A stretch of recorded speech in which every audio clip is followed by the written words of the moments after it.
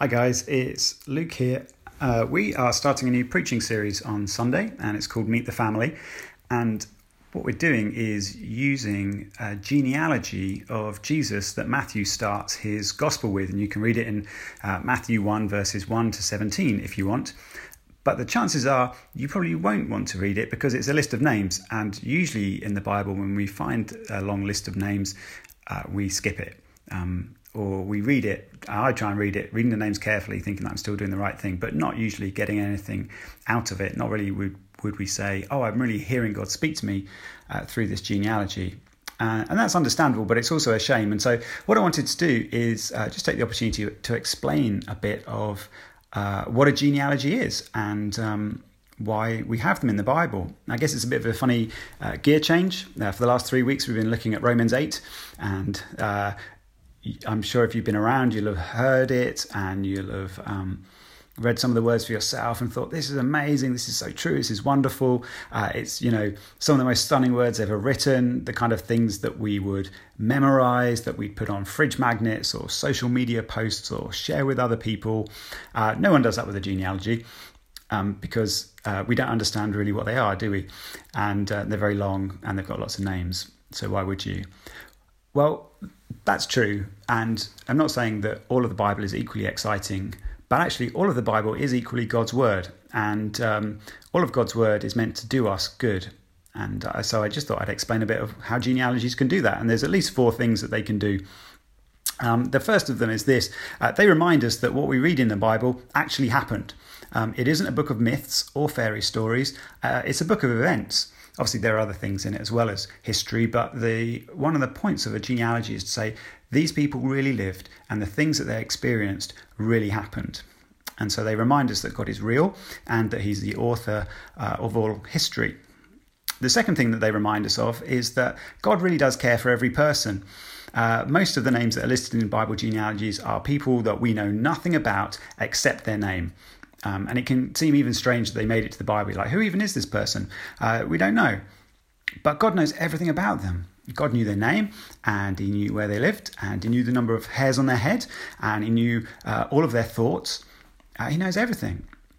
He knows everything about each of those people listed. And of course, he actually knows everything about all of us. We humans have a really deep need to be known. And we were made to be known. We were made to be known by God.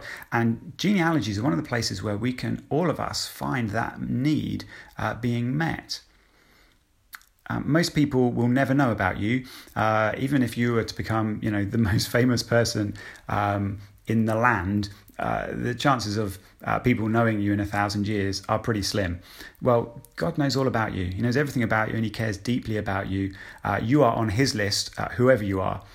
And genealogies remind us of that. Third thing they do is that they are proof of identity. They tell us who people are. I don't know if you've ever watched the TV show that explores family trees and ancestry, and it's kind of seeing, who are these people's ancestors, that kind of stuff. And when the producers were thinking what to call it, they called it Who Do You Think You Are? Because for many people, who they are is made up of where they've come from. And we know that kind of scientifically with genetics, but it can also be true in all sorts of other ways as well. Now, we live in a time when everyone wants to self-define, and people say, my past doesn't define me, and certainly my parents can't define me or anything else like that. And some of that's all right. But, these are still our roots, and they do still have an effect on us. Obviously, heritage might get a little weaker over time, and so past claims might not be that impressive. So it turns out, I didn't realise this at the time, but I actually married into royalty. My wife, Deb, her family have an old document which is called a pedigree.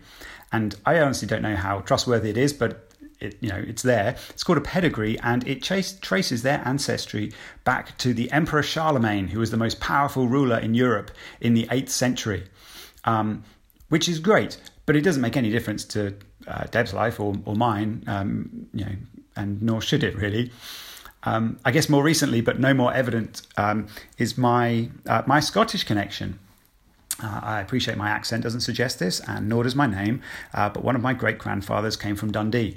And if I ever get round to getting a tartan, getting a kilt, it would be his kind of tartan, whatever that is, that I would choose. Now, neither of these claims really matter. But actually, Jesus' earthly ancestry mattered a great deal. God had promised that he would rescue the world through Abraham's family, that's the Jews, and through the line of King David of the tribe of Judah in particular.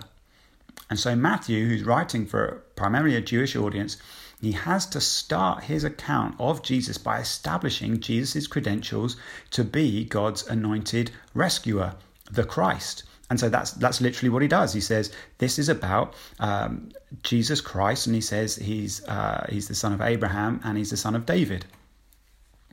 And this really does matter for Matthew's original readers and even for Jewish people now. I was talking with a friend about this a while ago, and they said how they had some friends who were wanting to share the gospel with a Jewish friend of theirs. And so this was where they started. They started with Matthew's genealogy to say, look, Jesus really is claiming to be the promised Messiah, and his identity, his heritage going through the line of David and Abraham is a key part of establishing that. So that's something else that Matthew's genealogy does.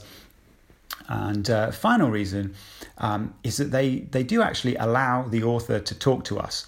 The author talks to us in the three ways I've already mentioned, but also through how they arrange their list, through who they include, who they leave out.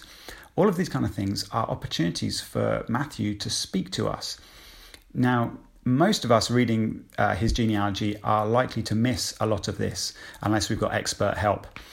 So a couple of months ago, I went to the cinema. I went to watch the superhero movie Avengers Endgame. And that film was the conclusion of a sequence that involved 22 other films. It's called part of something called the Marvel Comic Universe. And in some way or other, all those previous 21 films, some very strongly and some very loosely, were all kind of feeding in to this final film. Now, I'd seen about half of those other films.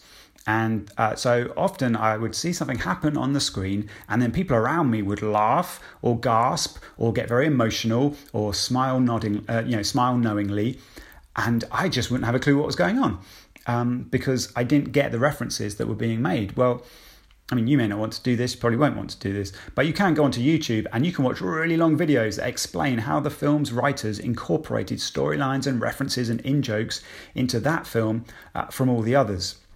And a genealogy, particularly a genealogy written to Jewish readers, and that is Matthew's Gospel, that does those kind of things.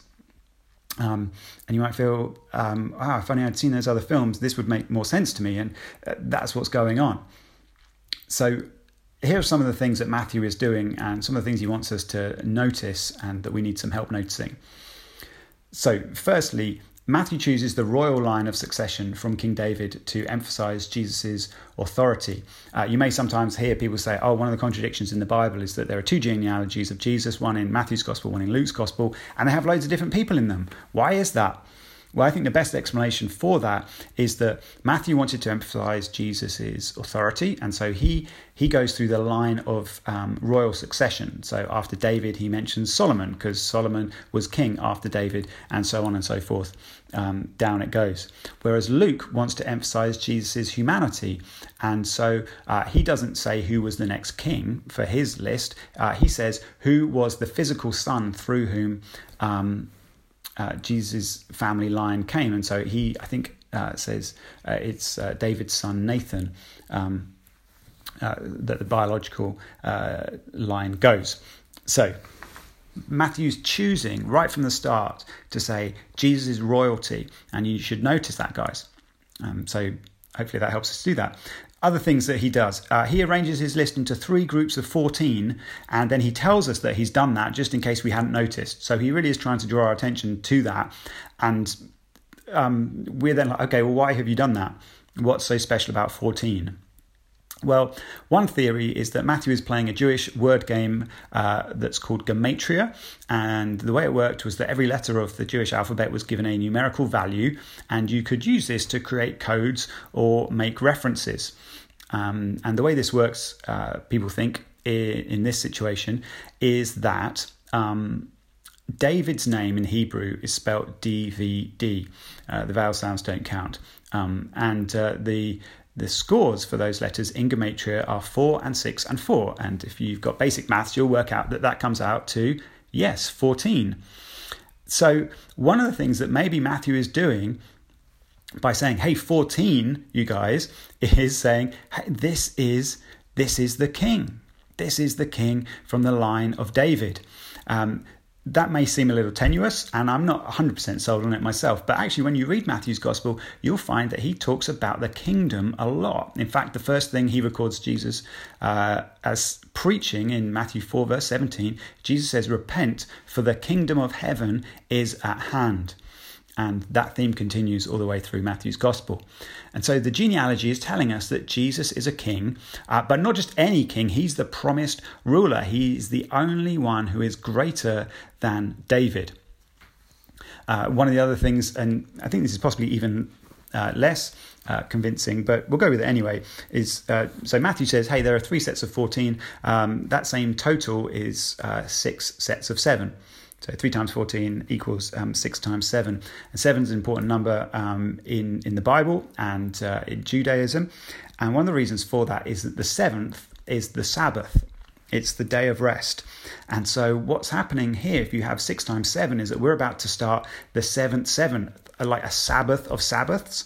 And so that may be something else that Matthew's trying to draw our attention to.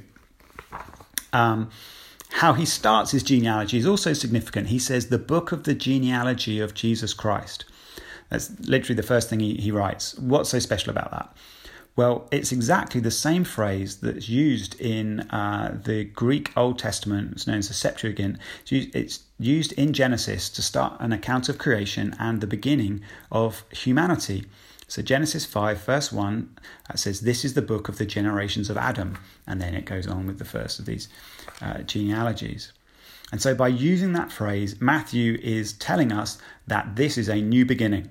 Something new has begun, and we're meant to notice that and get excited about it. There are also some surprising inclusions here.